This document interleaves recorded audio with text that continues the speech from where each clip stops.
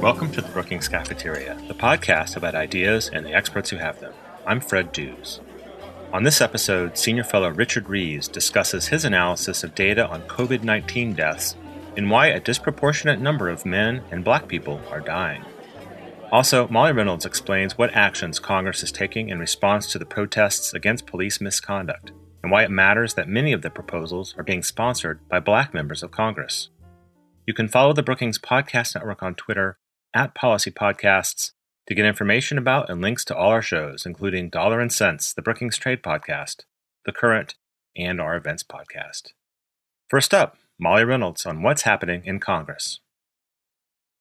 I'm Molly Reynolds, Senior Fellow in Governance Studies at the Brookings Institution. In the aftermath of widespread public protests of police violence and racial injustice in recent weeks, the question of what, if anything, to do to address these and related issues sits before legislators in the House and Senate. The majority party in both chambers, the Democrats in the House and Republicans in the Senate, have brought forth high-profile proposals to reform policing nationwide. Drafting of the House measure has been led by Representative Karen Bass of California, the chair of the Congressional Black Caucus. Other key authors include fellow Black Caucus members, Senator Cory Booker of New Jersey and Senator Kamala Harris of California, as well as Representative Jerry Nadler of New York, who chairs the House committee with jurisdiction over the bill.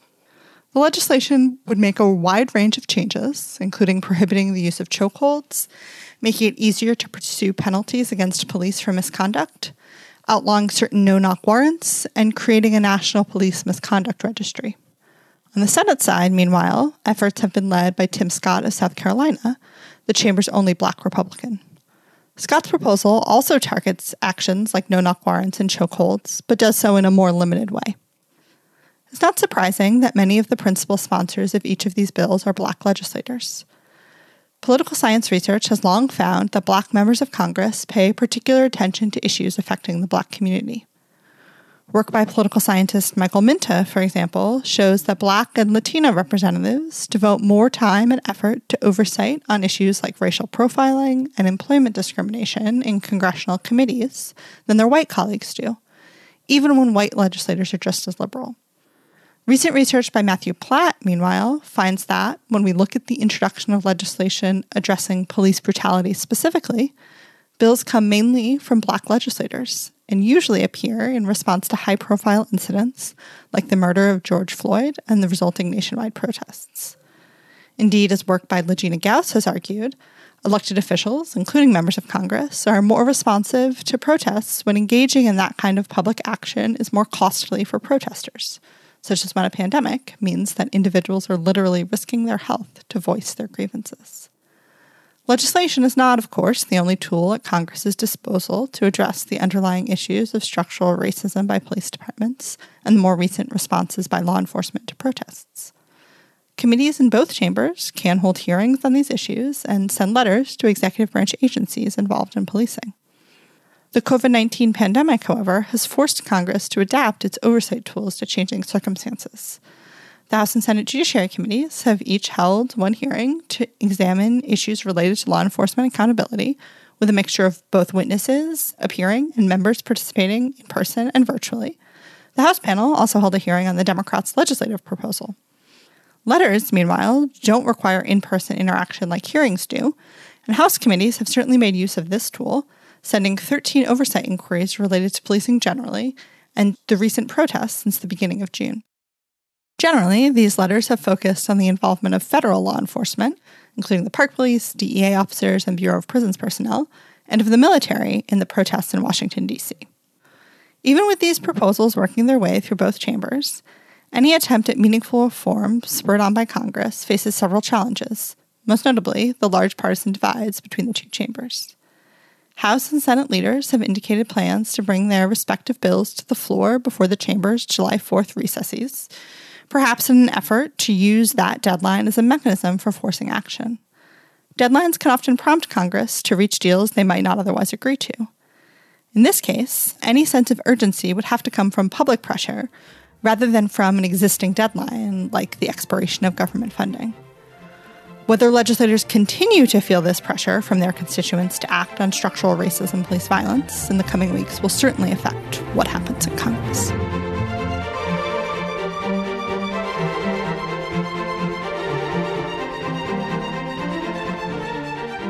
now, here's my interview with Richard Reeves. Richard, welcome back to the Brookings Cafeteria. Thanks for having me. Let's start with a piece that you wrote in May with Tiffany Ford, where you wrote that the coronavirus, does discriminate. Can you explain in general terms what y'all meant by that? It was partly a reaction that Tiffany and I had to this line that was going around, which was that the virus doesn't discriminate. And I think the idea behind that was we're all in it together, everyone should do their part. And of course, that's true. But it seemed to us to stand in stark contrast to the way in which the virus was affecting different people very differently. And so to that extent, the virus absolutely does discriminate. It discriminates certainly on the basis of your age. It discriminates on the basis of your health conditions. And it also discriminates on the basis of your sex, whether you're male or female. And so there are various ways in which the virus is really differentially affecting people for very different reasons, it has to be said. And so that was something that kind of motivated the work we've done now, both on differences by sex and by race in terms of the way that the COVID-19 pandemic has played out. And I think in some ways it's acted as something like the flash of an X-ray bulb, exposing fractures of one kind or another, vulnerabilities of one kind or another in our society. And so it's been revelatory in that sense. And the question then is, what do we learn from that process and from this very, very difficult time that we're going through that could be useful as we move forward? So you referenced your newer piece that you published this week, also co-authored with Tiffany Ford plus Sarah Raber on differential death rates by race. And I do want to get to that in the latter half of this conversation. Let's focus on the gender gap first. This is the piece that you wrote in May with Tiffany Ford. Mm-hmm. Can you cite some examples, maybe country examples, of where men are dying at a higher rate than women? Well, the international data suggests that that's pretty much everywhere.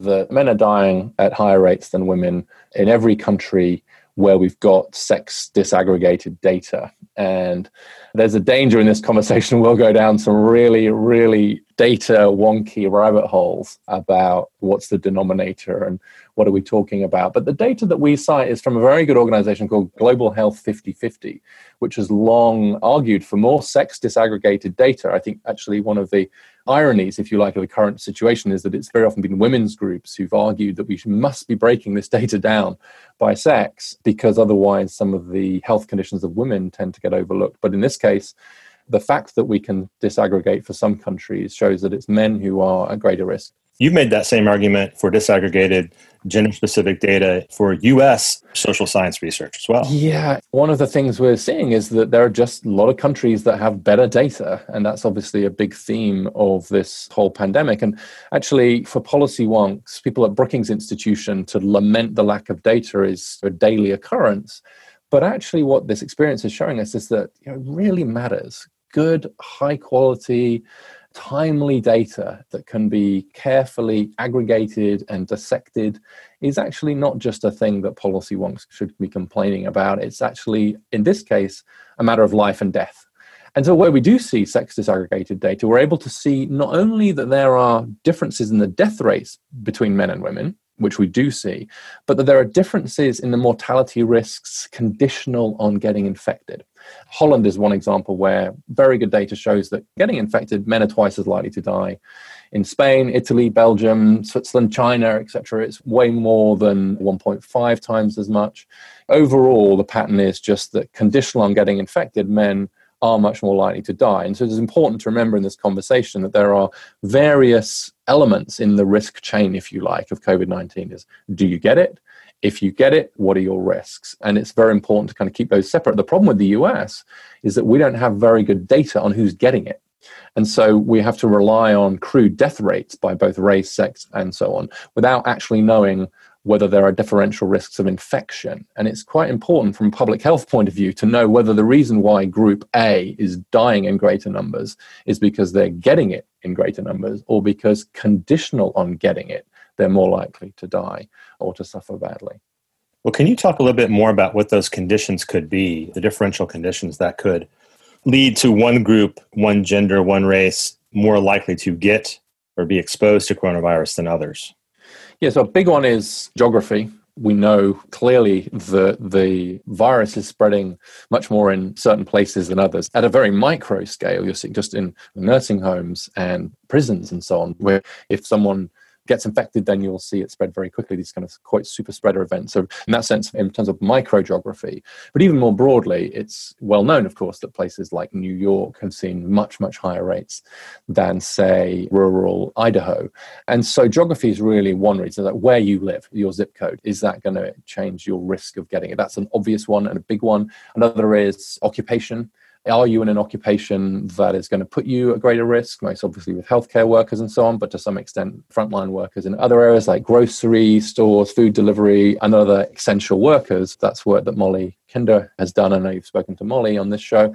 And so there's an occupational risk as well. And there may also be something around how able are you, for one reason or other, to socially distance, and how exposed are you to other people. And so one example that I think doesn't get enough attention is multi-generational households. So if you've got those who are at greatest risk of having bad health problems as a result are those who are older.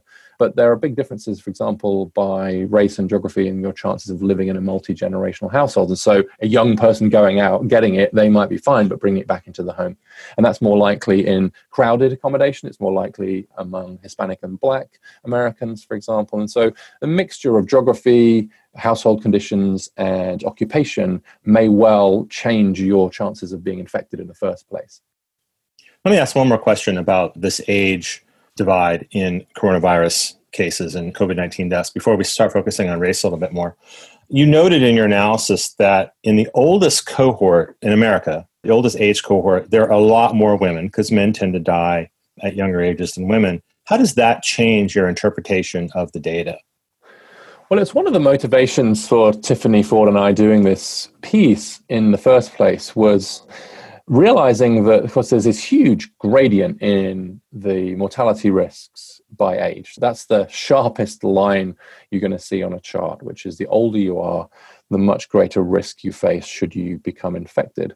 And so looking overall at the gaps, say, between men and women might miss the fact that actually there are a lot more older women than there are men. And so if everything was equal, more women would be dying. So for example, if you just look at the very oldest, over 85, there's 4.2 million women over the age of 85, but only 2.3 million men. And the death rates are obviously very high in that group. Now, that's a relatively small group, but you're seeing this really quite significant gap, almost twice as many women in that age group as men. And so that makes it very important to age adjust the mortality rates. And it's something that hadn't really been done by that point. And it's an obvious point once you say it, which is that if you have a disease like COVID-19 that so strongly affects those who are older more, and there is a difference in who's old, in this case, there are a lot more women who are older, then you have to take that into account when you're looking at death rates. And so we age adjust the death rates, and there you see the gap between men and women will become wider. Then it's twice as high for men as for women because there are more older women, which reflects the fact that men do die at higher rates generally, but actually the difference is much higher for COVID-19 than even more generally. And so it's really important to take all of these factors into account when you're considering these death rates. There's so many numbers flying around in the media particularly that don't necessarily wait for age or geography, that don't take into account differential risk. And of course, the US lacks high quality data in many cases. So the intuition here was we really need to think about age when we're thinking about the gap by sex. And that does show quite dramatically this much higher risk for men. Let's switch over now to your analysis, again with Tiffany Ford and Sarah Raber, that looks at death rates compared across Black, white, and Latinos. And it's particularly trenchant at this moment when we're seeing protests against the murder of George Floyd and other police violence against Black Americans. Can you describe what you and your co-authors found in your newest analysis? Sure, and I agree that it is an important moment to look particularly at the differences by race and look hard at what the data are telling us, given what's happening, because to some extent the protest that we're seeing against the murder of George Floyd is drawing attention to these much slower moving crises. There's been a slow moving crisis of racial injustice and inequality in the US for decades, centuries. And those tectonic plates, if you like, move pretty slowly. And then you'll see some kind of moments of eruption as we're seeing right now. But if you think about something like health, someone's underlying health condition plus their differential risk of exposure, that's actually a window into accumulated and intersecting disadvantages. And so actually the COVID-19 differential risk, the fact that we see just these very large gaps controlling for what we can control for by race, I think are indicative of the depth of the problem that we face in the US, the depth and extent of the racial inequalities. So whilst there's obviously this very focused attention right now correctly on issues around police brutality and the treatment of Black Americans, and I would say particularly Black men, by the criminal justice system and by police forces in the US, there are just these much, much deeper issues. And looking at this issue by race is very important. And again, very important to look at it as clearly as possible, taking something like age into account. And we do find these very dramatic differences in the mortality rates for Black and Hispanic or Latino Americans compared to whites. Well, on that age point, it was very striking to me that you showed that the death rates for Black Americans are, by the same age cohort, much higher. And so Black Americans are dying at a higher rate than older white Americans. Can you kind of unpack that a little bit? Yeah, because we've been able now, at least thanks to the work of the CDC, to collect some age-specific death rates by race. In other words, we can look within certain age groups and say, okay, within that age group, what are we seeing the death rates? Then it allows us to kind of compare across. And you're quite right. What we find is that there's a higher death rate among Black and Hispanic Americans aged between 65 and 74 than there is for whites aged 74 to 85. Higher rates among Blacks and Hispanics who are 55 to 64 by comparison to whites who are 65 to 74.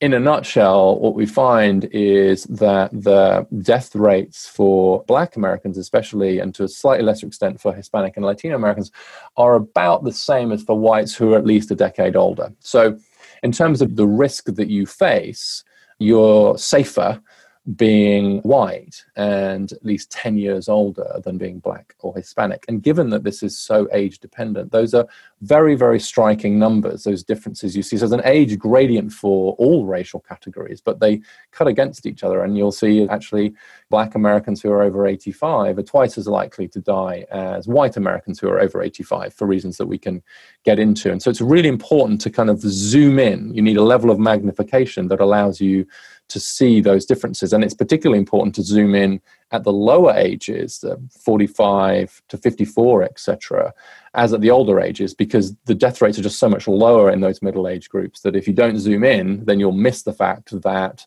there are also huge, in fact, even larger race gaps among the middle age. And I hope we'll get into that. Just a quick aside, it's my understanding that probably Indigenous peoples and Asian Americans, their death rates are probably also much higher than whites, but is it the case that we just don't have enough data about those groups? The numbers get quite small when you're starting to analyze by age and by race or ethnicity with particularly smaller populations, and that's true for Native Americans. For what it's worth, the data suggests that the death rates for Native Americans are very high. It's just that the numbers are very small. Actually, the rates for Asian Americans are lower. So they kind of go the other direction. But in both cases, the numbers involved are pretty small. And so we weren't confident enough to put them alongside the white, Black, and Hispanic numbers. White Americans, Black Americans, and Hispanic Americans account for the vast majority of the deaths we're talking about here. But you're right, there are some differences for those groups too, but they go in other directions. When you look at the ratio between white death rates and Black and Hispanic death rates for specific ages, that's when you can really see these gaps opening up, because you're zooming in and in a sense you're sort of taking out what the overall number is and just looking at what the ratios are. And what you find is, let's take 45 to 54-year-olds, for example. That happens to be the age group that I find myself in. And what we find there is that the death rates for Black and Hispanic Americans by comparison to white Americans in that age group, in that middle-aged age group, are 6 times higher for Hispanics and 7 times higher for Black Americans in that middle age group. And so The numbers, of course, are much lower, but actually those gaps are so big that you're starting to see the actual numbers get close as well. And so what we're seeing is that the zooming in allows us to really see these very dramatic differences within these age groups. And so it's not too much of an exaggeration to say that COVID-19 is really a high risk factor for older folks. And if you're white, mostly if you're older, but it seems to be a significantly bigger risk factor for middle-aged Black and Hispanic Americans too, which is in contrast to the much lower risks faced by middle-aged whites. All right, well, let's turn to some of those explanations for why the death rate for Black Americans is so much higher than for white people. You mentioned earlier at least one of the multi-generational households. Can you talk in more detail about some of those factors?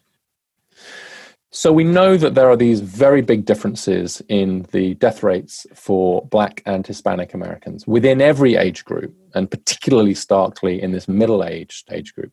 The question then becomes why?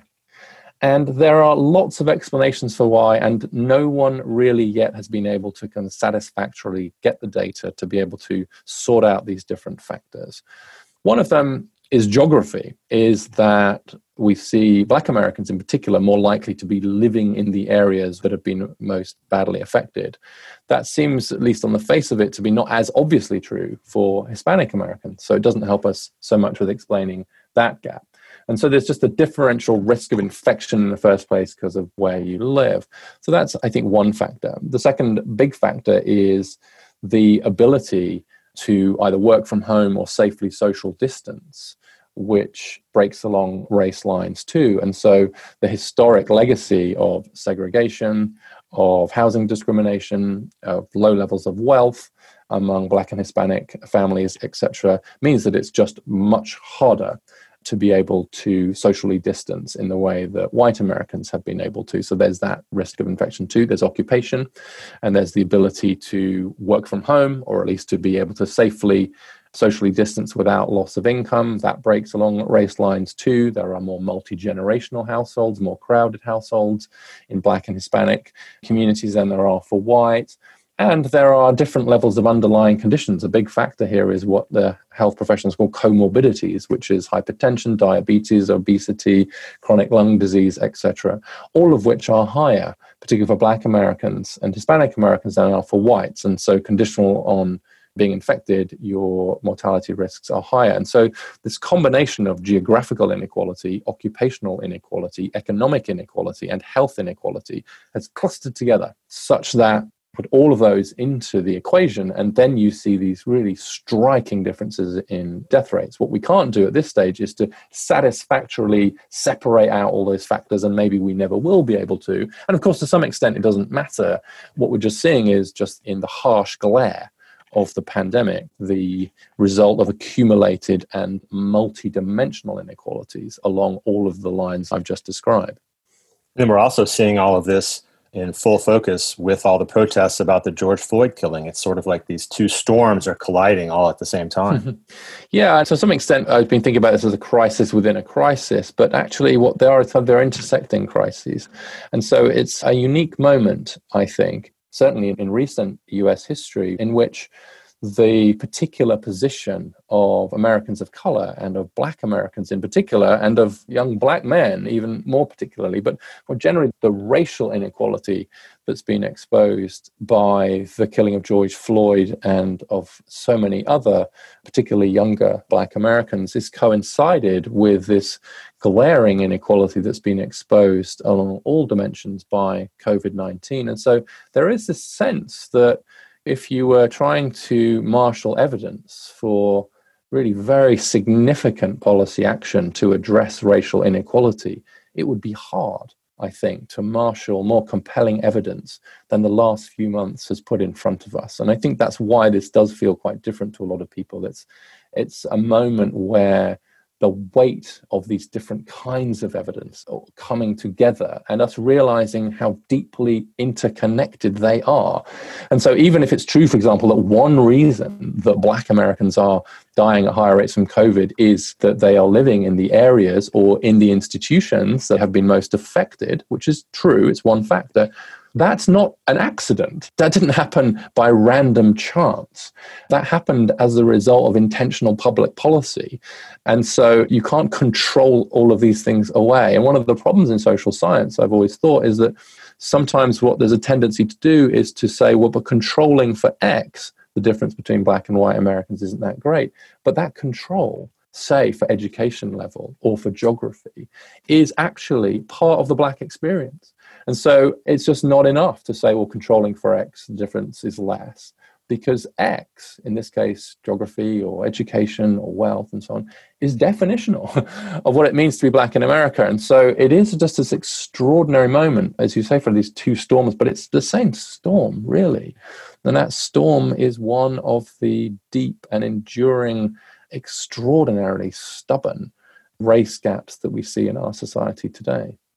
Richard, you, a scholar at Brookings Institution, have a very wide portfolio of policy issues that you study. What can you say about the impact of these trends, this storm in particular, on the other issues that you look at, in particular social mobility? I'm very worried about some of the intergenerational effects of some of what we're seeing now. We're obviously focused quite rightly on the crisis, and there are multiple crises right now that require immediate attention.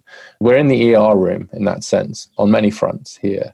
But I'm worried a lot about the long term. I'm worried about the impact on education, for example, because we know that those who are most marginal will be most affected by the disruption to education, both K-12 and post-secondary. We already know that. We know that remote learning, for example, seems to barely touch the academic performance of those at the top of the distribution, but it badly damages those who are further down the economic and academic distribution.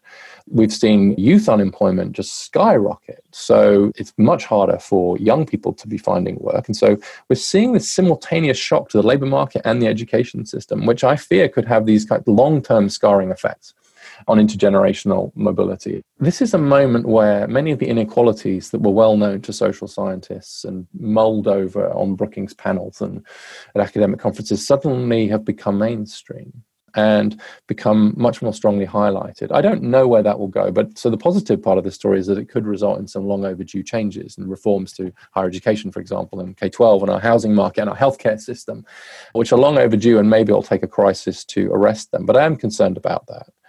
I am also quite concerned about the place of boys and men of color in the US, and to some extent, generally of kind of low socioeconomic background, including some white men and boys too. And so one of my projects right now is to be looking at what's happening to men and boys in the US, because I think we're seeing that some gender inequalities are pulling in different ways for different groups. And that's where intersectional thinking is very important, because the prospects for black men in the US are very, very poor indeed compared to other groups, actually much worse than for black women on most measures. And so actually looking at these things in all of those different dimensions is very important. And I think COVID-19 helps to show us is that you can see one inequality pulling one way, so men are much more likely to die. On the other hand, we're seeing the labor market impacts are much greater for women. We're seeing these differences by race, these differences by geography.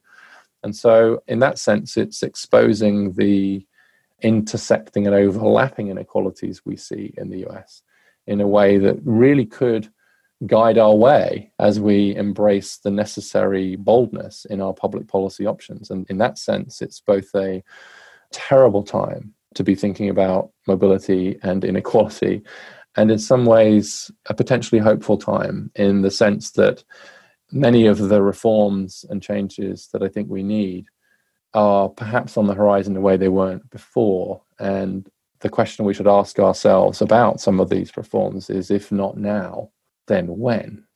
And that's a cliche to say that, but it feels in 2020, as we see these racial gaps exposed, the class gaps, the incredible economic inequality gaps. We see a pandemic which is not touching some Americans at all, barely at all, just economically, socially, just not at all.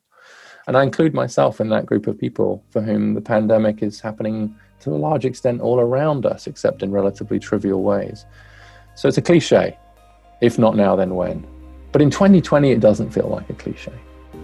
This is a moment. And for those of us who dig into the data and age adjust and control and argue for reforms to community colleges or to our housing system, and we do so wonkily and in the hope that somebody will pay attention, well, we should pay attention now. Well, Richard, powerfully said. We'll leave it there. I thank you very much for your time, expertise, and attention to all of these matters. Thank you so much for the conversation, Fred. Delight as always.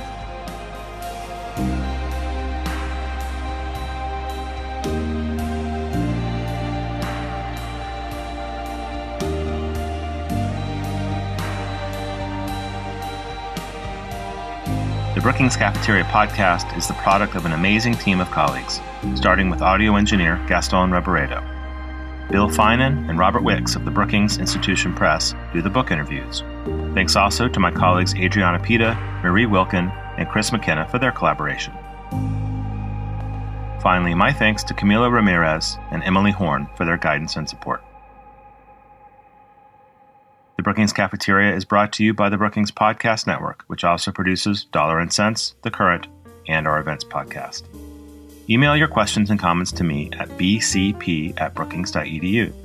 If you have a question for a scholar, include an audio file, and I'll play it and the answer on the air. Follow us on Twitter @PolicyPodcasts. You can listen to the Brookings Cafeteria in all the usual places. Visit us online at brookings.edu. Until next time, I'm Fred Dews.